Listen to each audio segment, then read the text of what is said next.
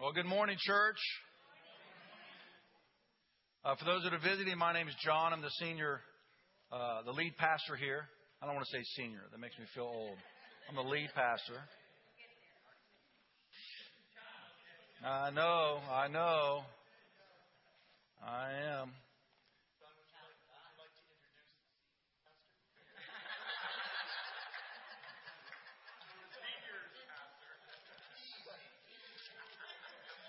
When people ask me, what kind of a church do you go to? I say a fun one. Okay, I'm going to do something miraculous this morning. We're going to start my sermon today with the Sermon on the Mount. We've been in the Sermon on the Mount series. This is the third week, and I haven't gotten to it yet.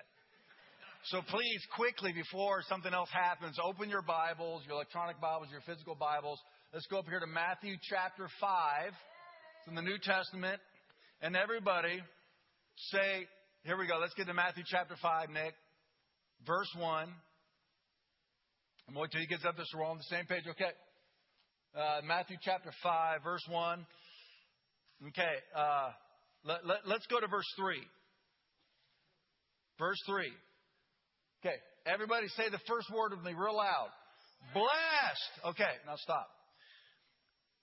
That's how he began the most important sermon he ever preached.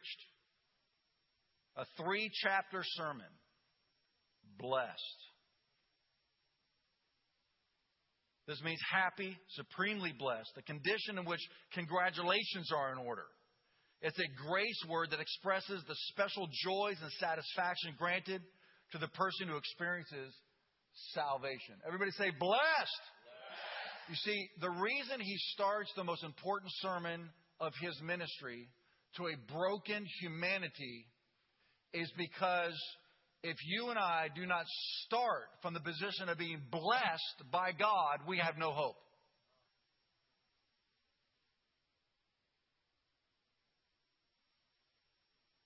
He begins his message with blessed because that's his nature.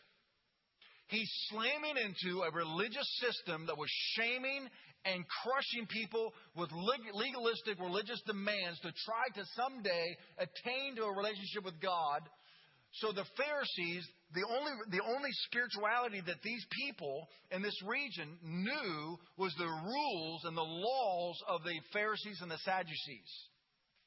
Their message to the human race was do more, try harder, do more, try harder, do more, try harder. And what does that make you feel like as a believer? Quitting. After I gave my life to Jesus, about 3 months into it, I decided to quit. And the person who brought me to church and was discipling me said, why do you want to quit? I said, I just can't do this. I can't. I'm trying to change my ways and I just keep failing. And he said to me that this is what saved my life. He said, John, did you save yourself? I said, no, Jesus did. He said, well, you can't change yourself either. 30 years later, here I am, still pontificating for the kingdom of God, hopefully preaching as well.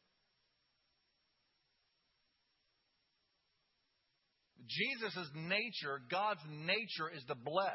So he comes with a religious message. Let me not call it that, his spiritual message. Blessed. Now let's go to the book of Genesis. I told you, we made it to the Sermon on the Mount. Now let's go to the book of Genesis. We'll come back. In the book of Genesis, chapter 1, I want you to see that this is God's nature and it is his empowerment for spiritual life.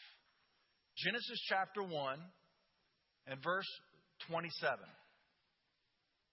So God created man in his own image. In the image of God, he created him. Male and female, he created them. Then God said to them, try really, really hard to measure up to my standards, and I might give you a little blessing now and then if you really ring the bell and impress me with your awesomeness. He knows they don't have a chance to be who He's created them to be and accomplish what He's called them to accomplish unless they are first, say it out loud, blessed. The first thing God does to His man, His first man and woman, is it says He blessed them. Oh, man, our God is good. Listen, I did it this morning. I do it every morning. I say to God, I was doing it this morning. I'm walking in my bedroom, just waiting to come here and just preach to you this morning. I was walking back and forth. I raised my hands and I said, God, bless me. And bless me indeed. And I just receive it. Bless me, God. Bless me, God. Bless me, God. Now, some of you might say, ooh, I don't know if I should do that. Well, then you just go ahead and stay weak and sickly and very limited in your resources. I need God's blessing on my life to be a good dad and a good husband and a good pastor, the salt and light of the world. I can't do that on my own human resources. Are you kidding me? Amen. Now, when someone on the senior leadership team says, agreed, you know you're hitting the mark. Can you say that this morning? You just stop right here and just say, God bless me. Go ahead.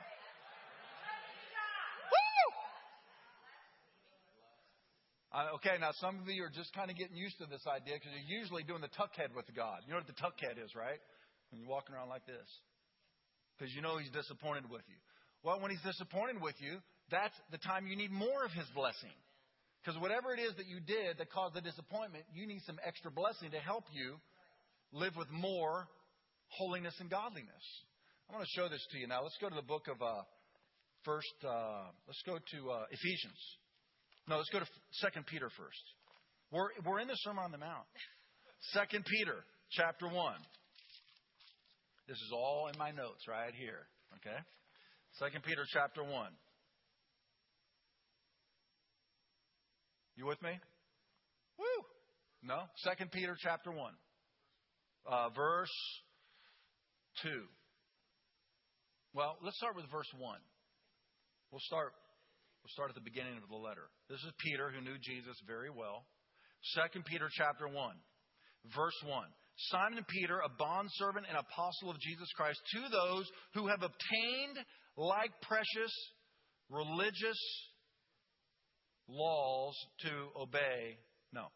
Those who obtained like precious faith with us by the righteousness of our God and Savior Jesus Christ. Grace and peace be multiplied to you in the knowledge of God and of Jesus our Lord, as His divine power has given, past tense, has given to us, everybody say it out loud, all things that pertain to life and godliness.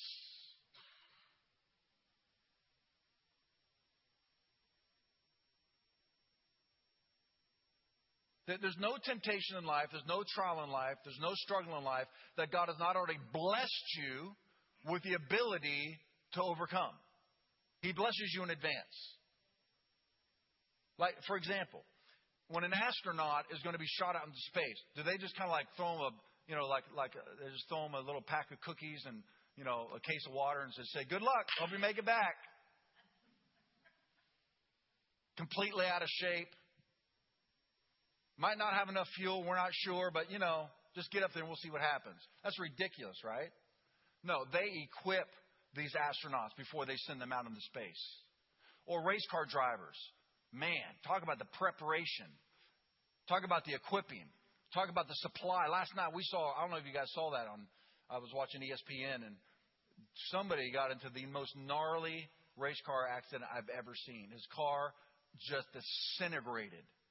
And yet, when it's all said and done, he comes climbing out of it. And everybody's shouting, and celebrating that he's alive. Why? Because of everything that went into protecting him so that he could get into that vehicle. There's nothing more dangerous than just living life on the planet Earth. Satan is roaming around like a lion, seeking whom he may deceive, lure away from Christ and devour. There are rapists and murderers and thieves I mean, we are on a planet that is just volatile with evil. Look at ISIS. Look at what's going on in life. From the shallow end to the deep end, life is tough. Jesus said, in this life, Jesus said this, in this life, you will have trouble. He prophesied that over us. He said, he was just stating the facts. He said, but be of good cheer. I've overcome the world. You say, well, that's good for you, but what's that have to do with us? Because Jesus blesses us. Jesus blesses us so that we can also overcome the world. Look at this. Let's go to the book of Ephesians, chapter 1. And then we're going to get back to Matthew chapter 5. The Ephesians 1's in my notes. Ephesians chapter 1.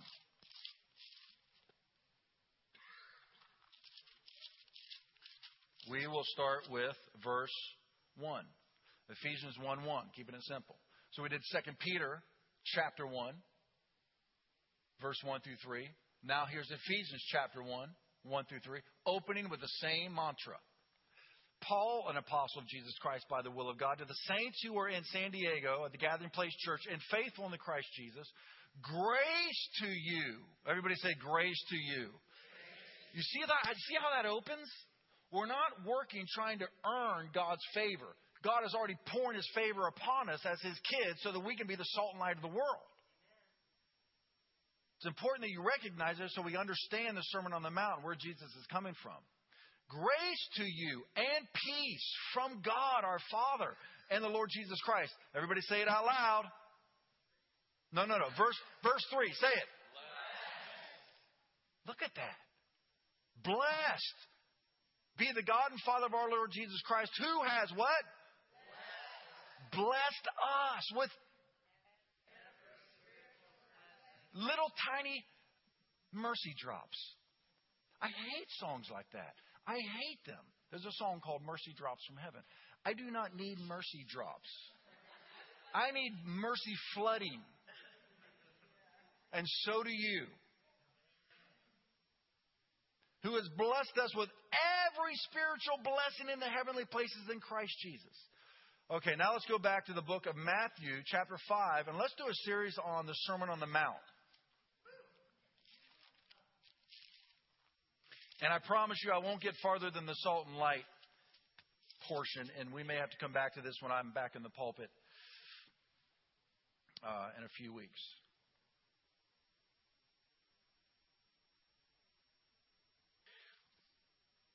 What I want to say at the outset, I said this preliminarily a couple of weeks ago, but I want to say it again now for those that didn't hear and to reestablish in their minds, because this is going to be contrary to probably what you've heard and how you've heard the Sermon on the Mount taught, especially the Beatitudes. I was asked to teach on the Beatitudes a few times, and I prayed about it, and I thought, let's do this. And as I got into it, it was my mistake thinking I could teach on the Beatitudes in 3 weeks, because the Beatitudes is the introduction to a 3-chapter sermon that has to do with everything that has to do with human life.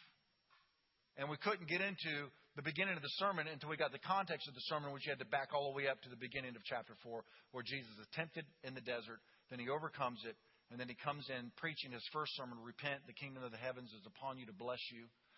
Then He tells His disciples, His first disciples, come follow me, let's drag people into the kingdom. And then He demonstrates what the kingdom looks like by healing everybody who came to Him. Then He said, blessed. And what He does next, and I want you to consider this as a perspective and interpretation of the Sermon on the Mount, the Beatitudes you may have never heard before. So just consider this. I truly believe this is theologically accurate. Jesus just dove into a pile of broken humanity, brought the kingdom upon Him right at the end of chapter 4, healing and delivering and setting people free. Then He sits down, they all come to Him, and He says, and then He starts to teach. This is how Jesus does this. He teaches on what's right in front of Him. When you see this through the Scriptures, a guy comes out and says, hey, Jesus, tell my brother to give me half of my inheritance. So Jesus teaches on greed right then and there. Somebody comes and says, hey, who is my neighbor?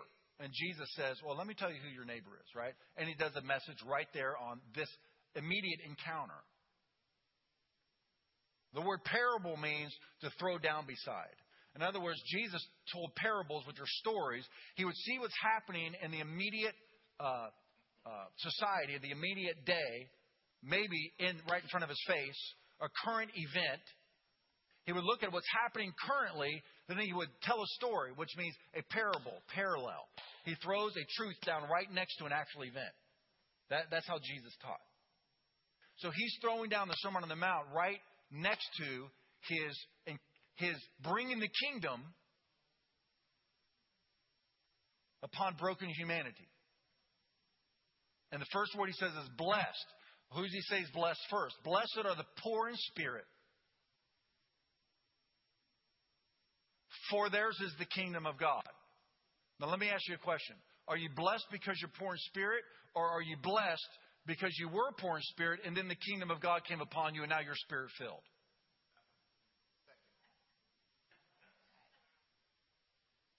But the way we've heard this traditionally taught throughout the years is you're blessed if you're poor in spirit. And the interpretation of poor in spirit, then you have to go through all sorts of gymnastics, mental, spiritual, theological gymnastics to make something like poor in spirit something to be admired and attained to. So we all go around acting weird. Poor in spirit. You can't be poor in spirit if Jesus lives in your spirit and you've been spirit-filled and you've been blessed with all spiritual blessings in the heavenly places.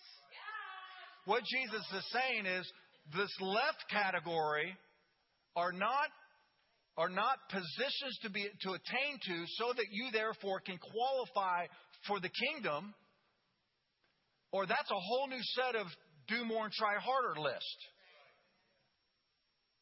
Oh gosh, now if all I can do is make myself be poor in spirit, at least in my attitude, then this is salvation by attitude now.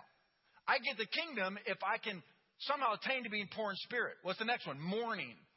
Oh, okay, I need to mourn. I can't go around being happy. I got to mourn. Because if I mourn, then this spiritual posture of false humility will somehow cause me to attain comfort. It doesn't make sense. And so when I was reading commentaries on this, there were actual, and I don't say this to downplay other theologians because they're great teachers in the body of Christ, but sometimes we hear things taught so many times we just believe them the way they're taught. That's why I say to you, consider this perspective. Search it out for yourself. And I was reading this commentary, and one of them even said, this is an escalating attainment. The first one from poor in spirit all the way up to pure in heart and hunger and thirst, and they keep getting more. And so you finally attain to the life that Jesus calls us to. I almost just like fell apart in my chair as I was reading that under the weight of attaining anything other than Jesus, bless me, because I am poor in spirit without your blessing. Life is hard. Therefore, there are seasons of mourning when a parent outlives their child. When a spouse says, I'm leaving you, I'm in love with someone else. When all of your inheritance or all of your investments have been flushed down the toilet because of the economy. When a company you've worked for 30 years fires you before you get your full pension. The injustices, the unmerciful acts of other people. The weeping, the mourning, the loss of a loved one. That's not a blessed state. Nor do you automatically experience the blessing just because you're mourning. This is very important. If Jesus is saying, just by being in the condition of being poor in spirit, yours is the kingdom of God, then we don't need Jesus.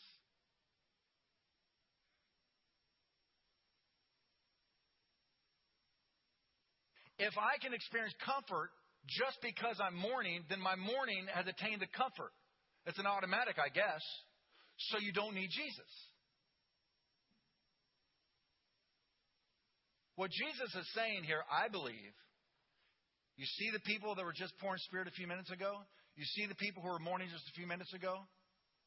When they were touched by me, the Savior, the kingdom came upon them, and now their condition has changed because their position has changed. I knew that was good because I wrote it down this morning as I was praying. And you just picked up on that. You got your antenna up this morning. That one was from the Holy Spirit. Your condition has changed because your position has changed. In Christ, your position changes. We read that in Ephesians chapter 1. God has blessed you with all spiritual blessings in the heavenly places in Christ Jesus. Not just because you were in some other condition that God had pity on you. You have to come through Jesus. What about the next one? The meek. Meekness is absolutely a commendable, desirable, attractive trait, characteristic of a person. Nobody likes prideful people who just push their way ahead and self-promote. But the reality is, a person who is meek many times is going to get trampled on. I remember when Hope and I were in another country. I won't say which country because it's politically incorrect and offensive. So we were in another country, and we're trying to get on this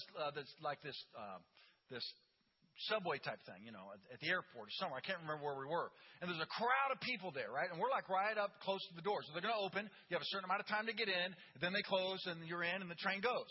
It opens, and of course, in America, because we're all so wonderful, you consider who was there first. This is just the way we are, right? It's really rude to do what they did. I'm talking about old ladies, old men, young people. They just all started pushing and elbowing and crowding. And I'm like, oh, whoa, hey, hey. And the doors close, whoa, and the train goes by. And I thought, what? That was so rude. And so the next train comes up. The doors open. And, of course, I'm up front now. So this isn't going to happen again. Man, elbows start flying and people coming under. And there was a crowd in. The door shut and the train went by. I thought, this is wrong. But if I don't behave the way they're behaving, we're going to stand on this platform all day long. So the next time the doors open, I elbow some old lady in the face. No, I didn't.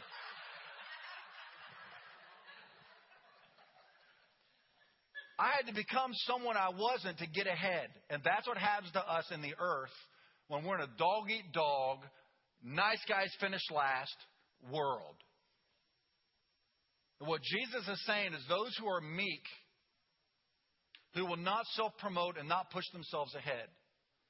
When you come to me, you inherit the kingdom of God, which includes me promoting you. For promotion doesn't come from the east or the west, but from the Lord above. And when it's all said and done, you will inherit a new heavens and a new earth. The meek shall inherit the earth. What he's saying to the meek is, in my kingdom, your meekness is going to end up resulting in sometimes temporary promotion because you're trusting me, and ultimately, eternal promotion because you will inherit the earth. Then he goes down to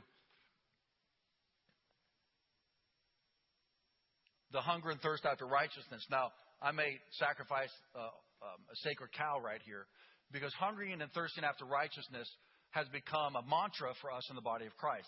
And I do believe that hungering after God and thirsting after God is a good thing. But I also believe, a couple of things I want to say here. I also believe that when you come to God and you connect with Him, your hunger and thirst should go away.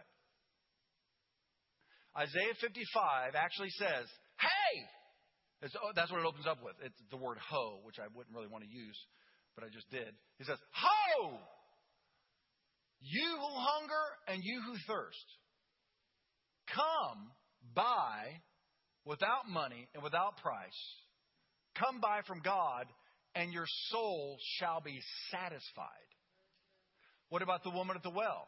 He says, if you keep drinking the waters of the world, the natural waters of the world, you're going to continue to be thirsty, and that's what I did. I'm, doing drugs and going to entertainment, from relationship to relationship. What am I going to major in? What career am I going to have? I went to school, and I kept getting more and more. I kept adding more classes, and the more I added to my life, friends, parties, girls, the bigger this hole in me kept getting. It was a paradox, and it was driving me crazy.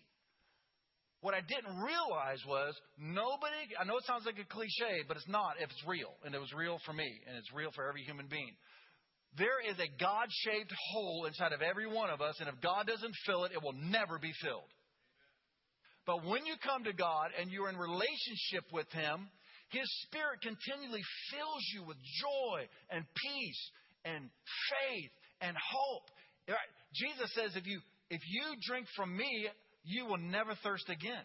You will never thirst again. So what is he talking about here? Well, notice this doesn't say they that hunger and thirst after God. It says they that hunger and thirst after righteousness.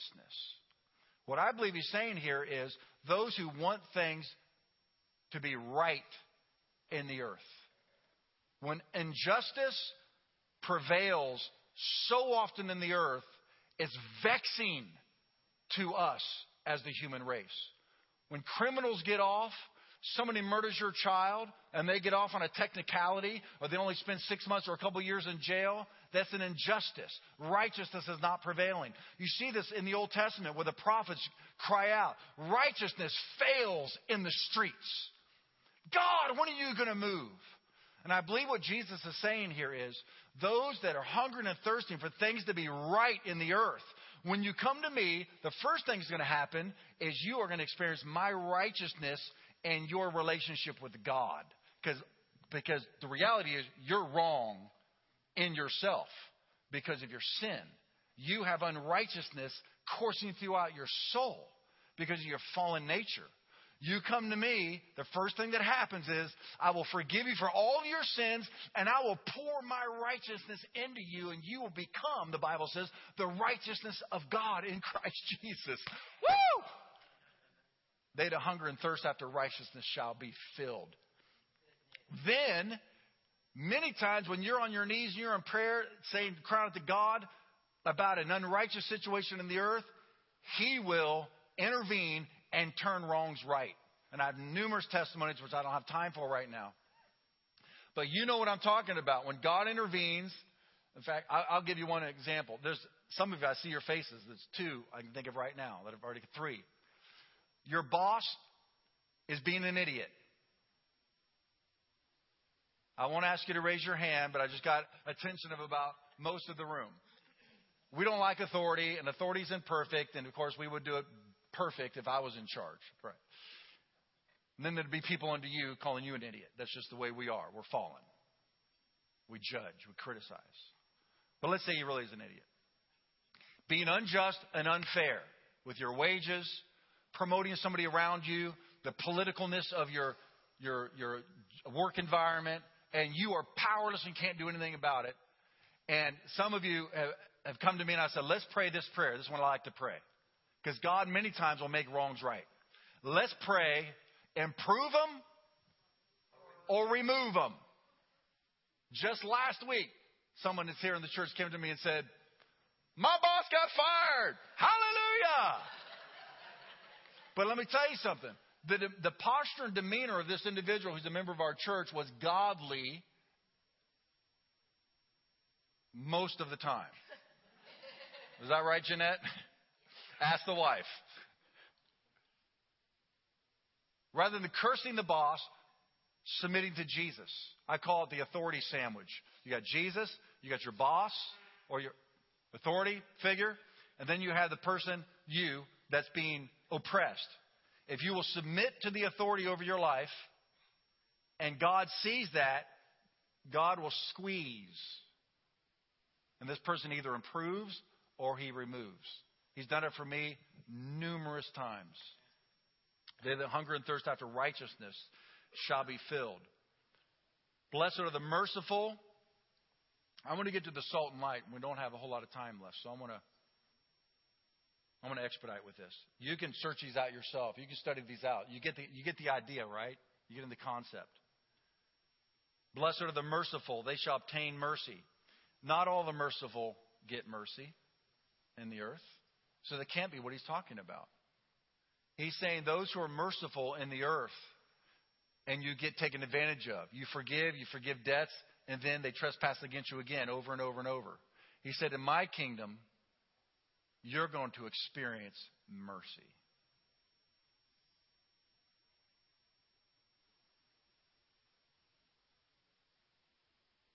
The mercy that you show and desire In my kingdom, you come to the throne of grace where you will obtain mercy and find grace for help in the time of need. Then he goes down to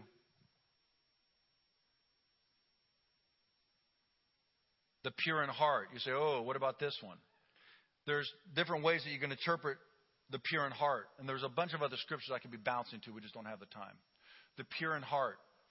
Another way you can see this in the Greek is a heart that desires things to be done with right motives. You hate manipulation, you hate hypocrisy, and you're prone to being a perfectionist. And so the world is a vexing place for you.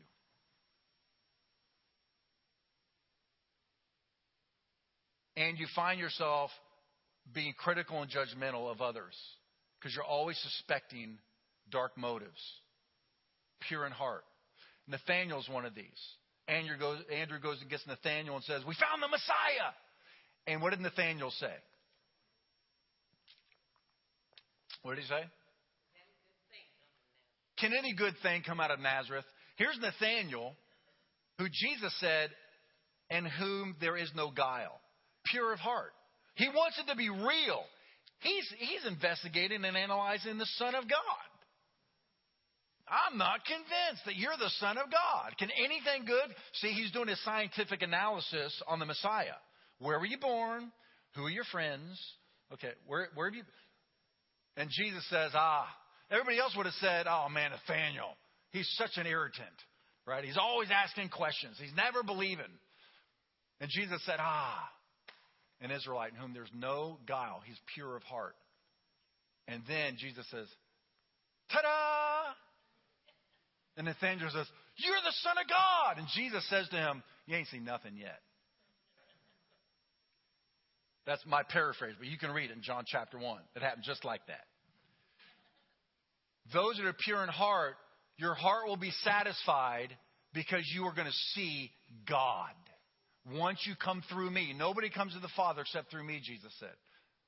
I am the way, the truth, and the life. Nobody comes to the Father except through me. So you come through Jesus and you begin to see God. Your Father. And ultimately, you will see Him face to face in heaven.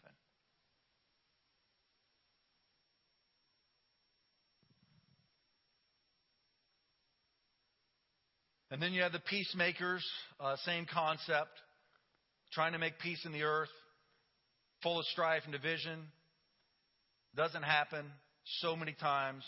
But in the kingdom of God, the Prince of Peace fills your hearts. And Jesus even said, you'll go into a house and you can now let your peace rest upon a house. You literally become dispensers of peace once you become a child of God by coming through Jesus Christ. And then we get into the fun stuff, the last one. Blessed are those who are persecuted for righteousness' sake, for theirs is the kingdom of heaven. Clearly, we're not talking about being persecuted for righteousness' sake because you are fighting for a righteous cause. It's got to be about the kingdom of God, because he says, for theirs is the kingdom, and he details it. Blessed are you when they revile and persecute you, say all kinds of false things and evil against you for my sake. Well, it wouldn't be for Jesus' sake unless you were in Christ. So clearly what he's talking about here is, once you come to me and you stand from my kingdom, from my core values, from my kingdom principles, once you stand for me in the earth, so far I promise that you're going to inherit the kingdom, you're going to be comforted, you're going to inherit the earth, you're going to be filled, you're going to obtain mercy, you're going to see the face of God, you're going to become a son or a daughter of God. But here's the last one. Because of your transformation that took place in you once you came to me, and now you're a kingdom citizen, still living in the earth, guess what? Fun's coming your way. And it's called persecution. They're going to falsely accuse you. Okay, now here's one that's relevant. They're going to falsely accuse you of being a hater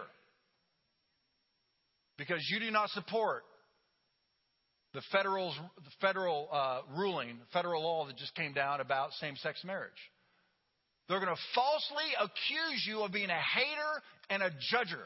This is one current application of this. Because the Bible's very clear on same-sex marriage, on homosexuality. Very clear.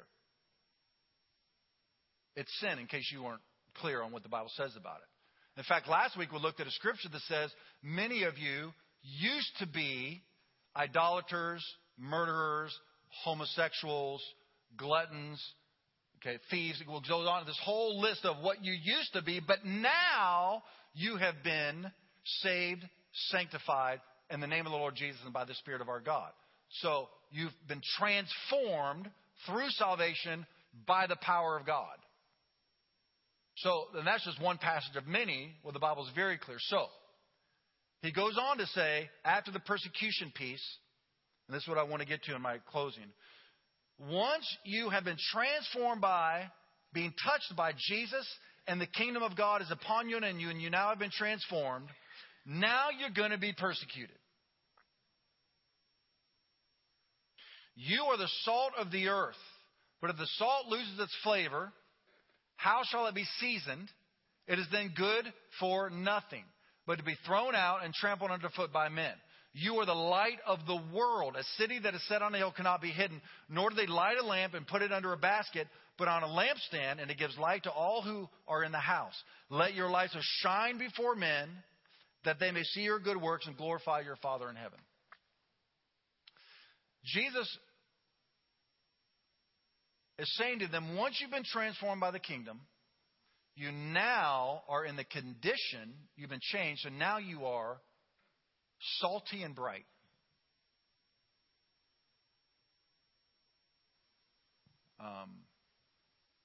Salt has the capability of flavoring. How many of you like salt on your food? Just raise your hand. I mean, you just like it. Like it.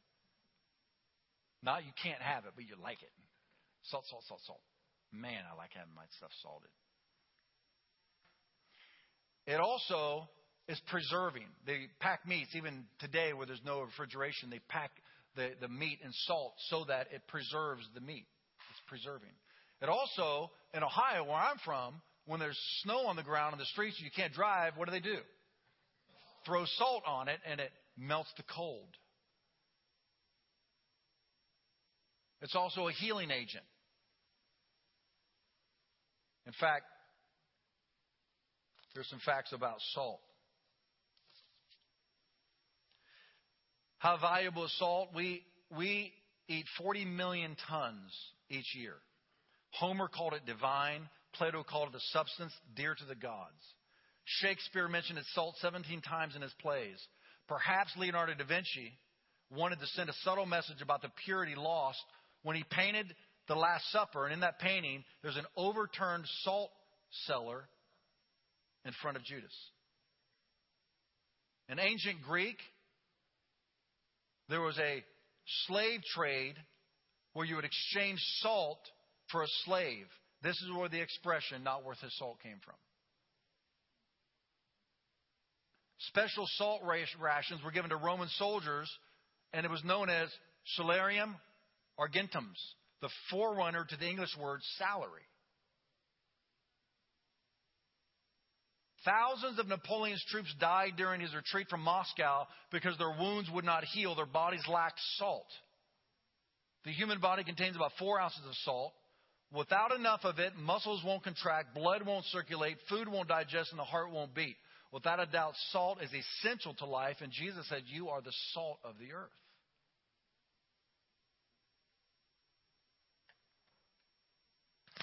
So what happens, let's take this case.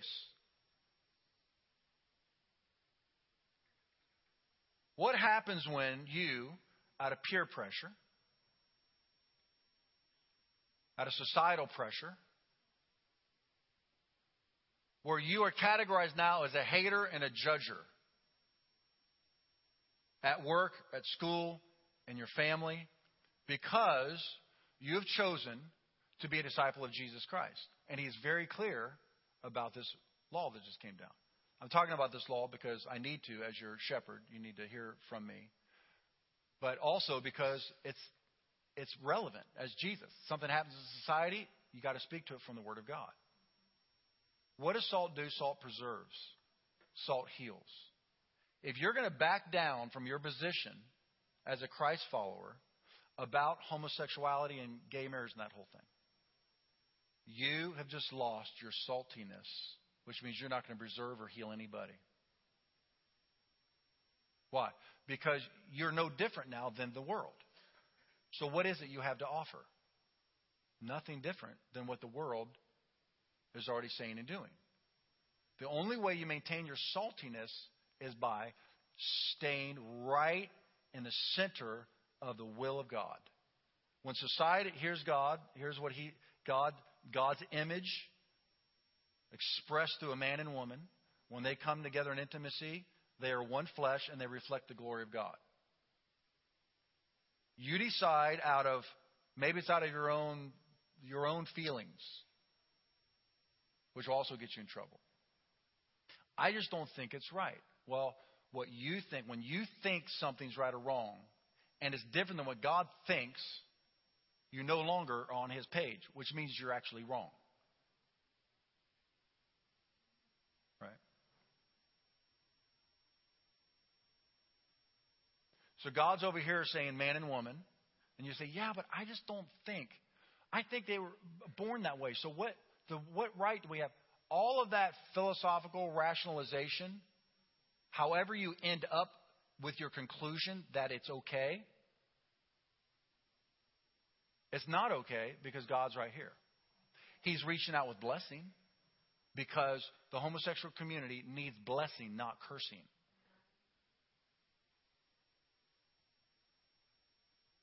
So we're not better.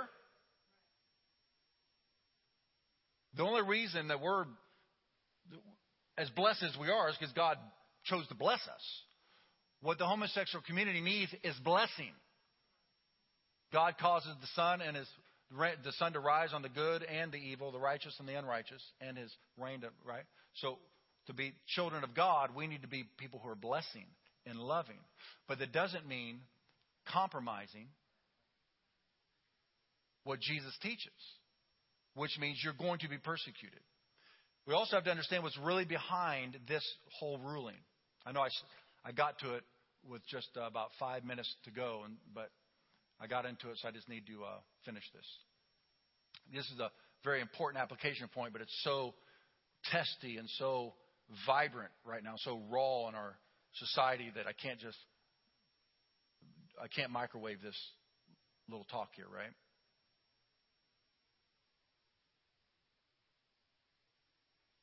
What is behind this? Many of us know homosexuals, and they're good people. It has nothing to do with being a good or bad person. It's people.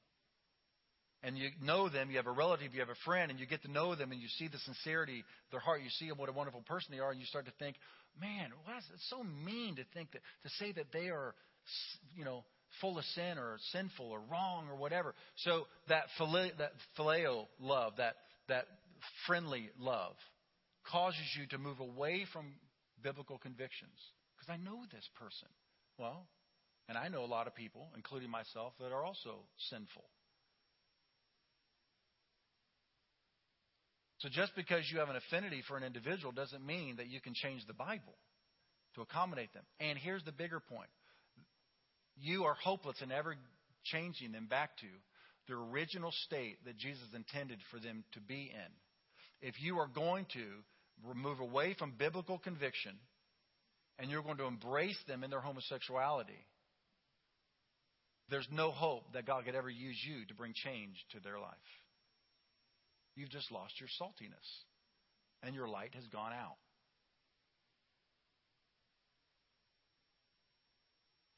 So whether it is, I know someone, and he's a wonderful person, or I just don't think this is right, or I cannot handle the social pressure of people knowing that I'm a Christian that actually believes these things, says they're going to call me a hater, and I got to go to school with them, I got to go to work with them.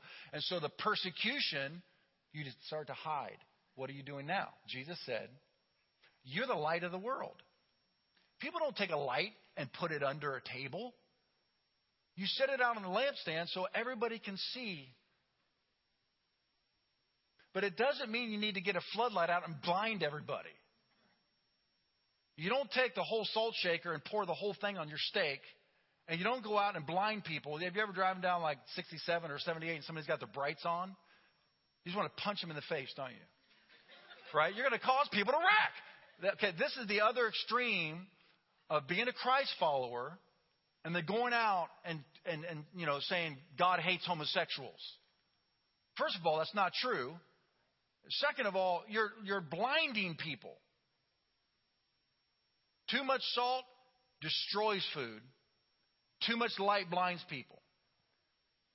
So that's a whole other message, isn't it? About how to truly be the preserving people on the planet. Waiting for conversations to come up where there can be a mutual respect and an exchange and dialogue. That's why I'm rarely on Facebook. I don't get into discussions because people being dumb out there. Destructive. Unhelpful in their language and their spirit and their perspectives. So I pretty much stay out of that. But there's this other side that Jesus is talking about. Right here, he's not talking about how to effectively engage somebody in a conversation around these things. And hopefully, as you are giving a little bit of salt into their soul and a little bit of light, and hopefully preserving their soul and hopefully bringing them to Christ for transformation, Jesus isn't talking about that here. He's talking about do not let your salt lose its saltiness, and don't let your light go out, or you are useless to my mission, which is to save the human race.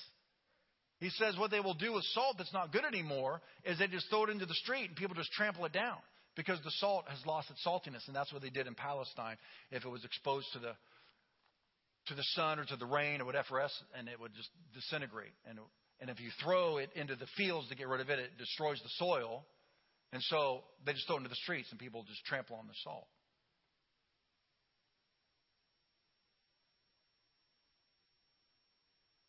So you got to ask yourself,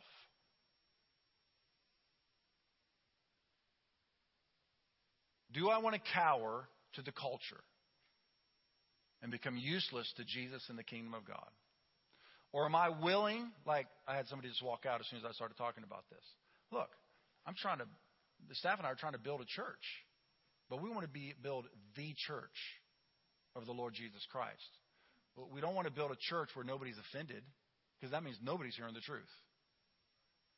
We also don't want to build a church where we just are mean and we just preach the truth no matter what. It's got to be done in grace and love. So I absolutely will not compromise. I mean, I have a call from God, and I want to hear, well done, good and faithful servant, when I see Jesus face to face. So we will have people walk out. We'll have people, I'm sure, call me names and call you names. But our goal is to save souls, to restore lives.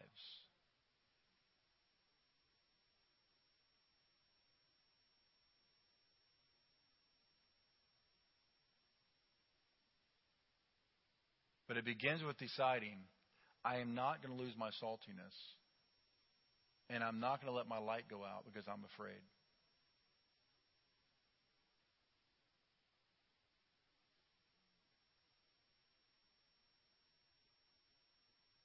And ultimately, I want to close with this. This is obviously just one application of the salt and light. Ultimately, we have to understand this, church. When Jerry opened up with that song, hey, that was Jerry's first time to lead worship here at the Gathering Place.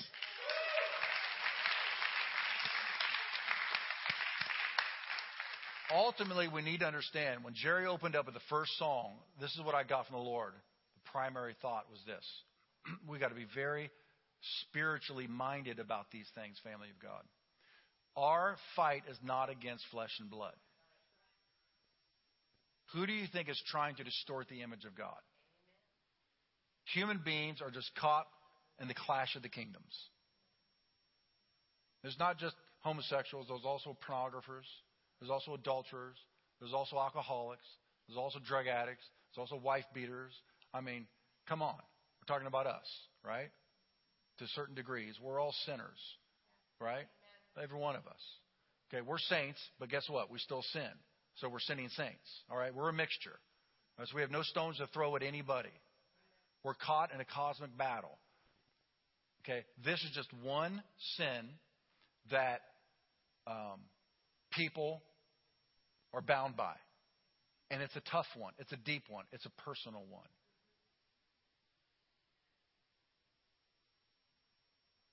It takes more gentleness than most any other sin. And one of the places to start, or should I say the place to start, is to step back from the human scene, the landscape, and recognize that Satan is trying to distort the image of God and trying to shut down the church.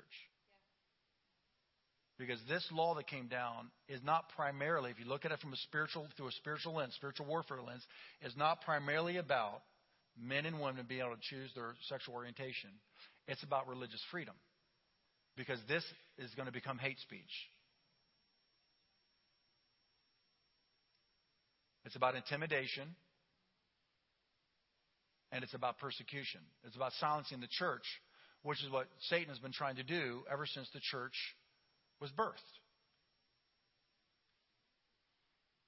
So this ultimately is about distorting and perverting the image of God, the glory of God, and silencing the church. That's what it's really about. So don't get angry at people. Please don't get judgmental at people. Let's be Jesus to people.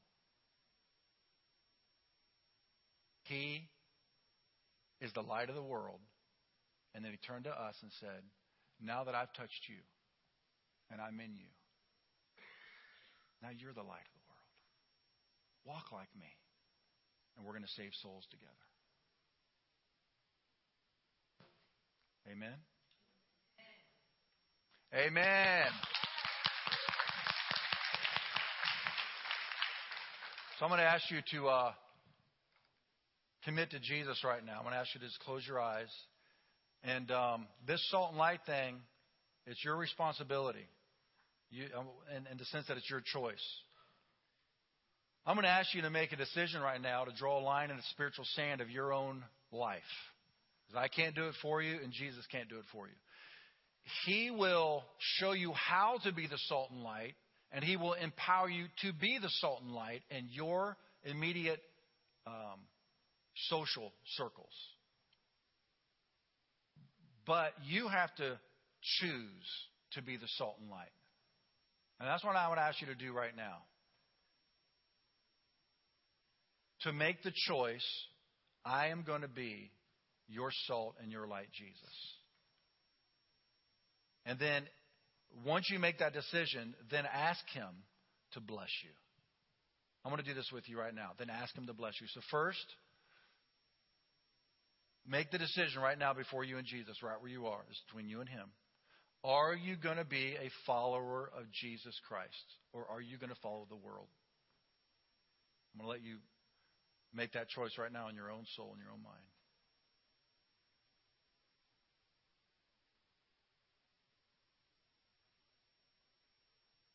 What are you going to do?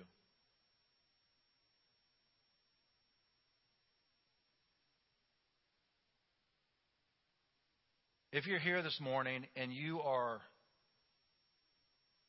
course, maybe wrestling with this, maybe you're on the side of I'm not going to do this. I'm not going to be on the side of Jesus, because this is where the rubber really meets the road. These kind of social issues are really where it stops being a sermon and starts being your reality.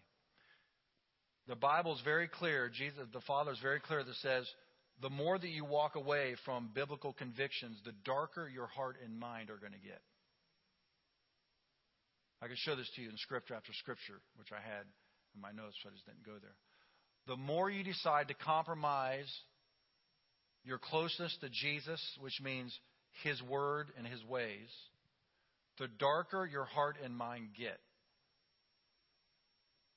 And that's just a warning for you and what happens to your soul when you get lured away from the ways of God. So I'm going to challenge you right now to make that line in the sand. I am going to be the salt and light of the world. Now ask the Lord to bless you right where you are. Just say, Lord, bless me in this because, my situation's a tough one. Bless me, Lord. Bless me. Just ask Him right now. Say, bless me. This is how I can do it.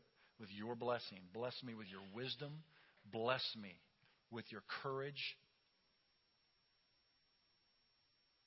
Bless me with words of life.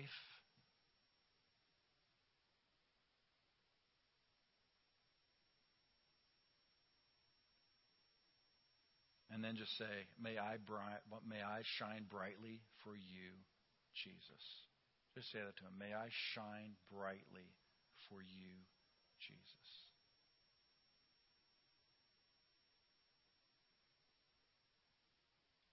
Right before we go, I want to ask if you're here today and you've never asked Jesus to be your Savior. I want to say to you very plainly that you will never enter heaven if you do not give your life to Jesus, because He paid the price for you. You will never be able to pay the price for your sins. The Bible says the penalty of sin is death, eternal separation from God. But the free gift is eternal life through His Son, Jesus Christ. If you were to open your heart right now and ask Jesus into your life and make Him the Lord of your life, you will receive immediately, instantaneously, the free gift of salvation. And when you die, you will be in heaven with Jesus. So if that's you today and you need to ask Jesus Christ to be the Savior of your life, will you raise your hand right where you are, and I'm going to pray for you, and the Lord is going to save your soul this morning. If that's you, will you raise your hand? Raise it up really high so I can see it. I need to ask Jesus Christ into my life today. Anybody? Just raise it really high so I can see it. I want to ask Jesus Christ to be my Savior today. Okay. I don't see any hands. I'm going to stay down here in case you want to come down and pray that prayer with me. But I bless you this morning in the name of the Lord Jesus and by the Spirit of the living God. Do not listen. I just got this from the Holy Spirit. I know it's late. Do not be intimidated. Do not be intimidated, says the Lord. I am with you. I will empower you. I will give you what to say in that moment and situation. But do not be intimidated, says the Lord. In Jesus' mighty name. Amen. God bless you, church.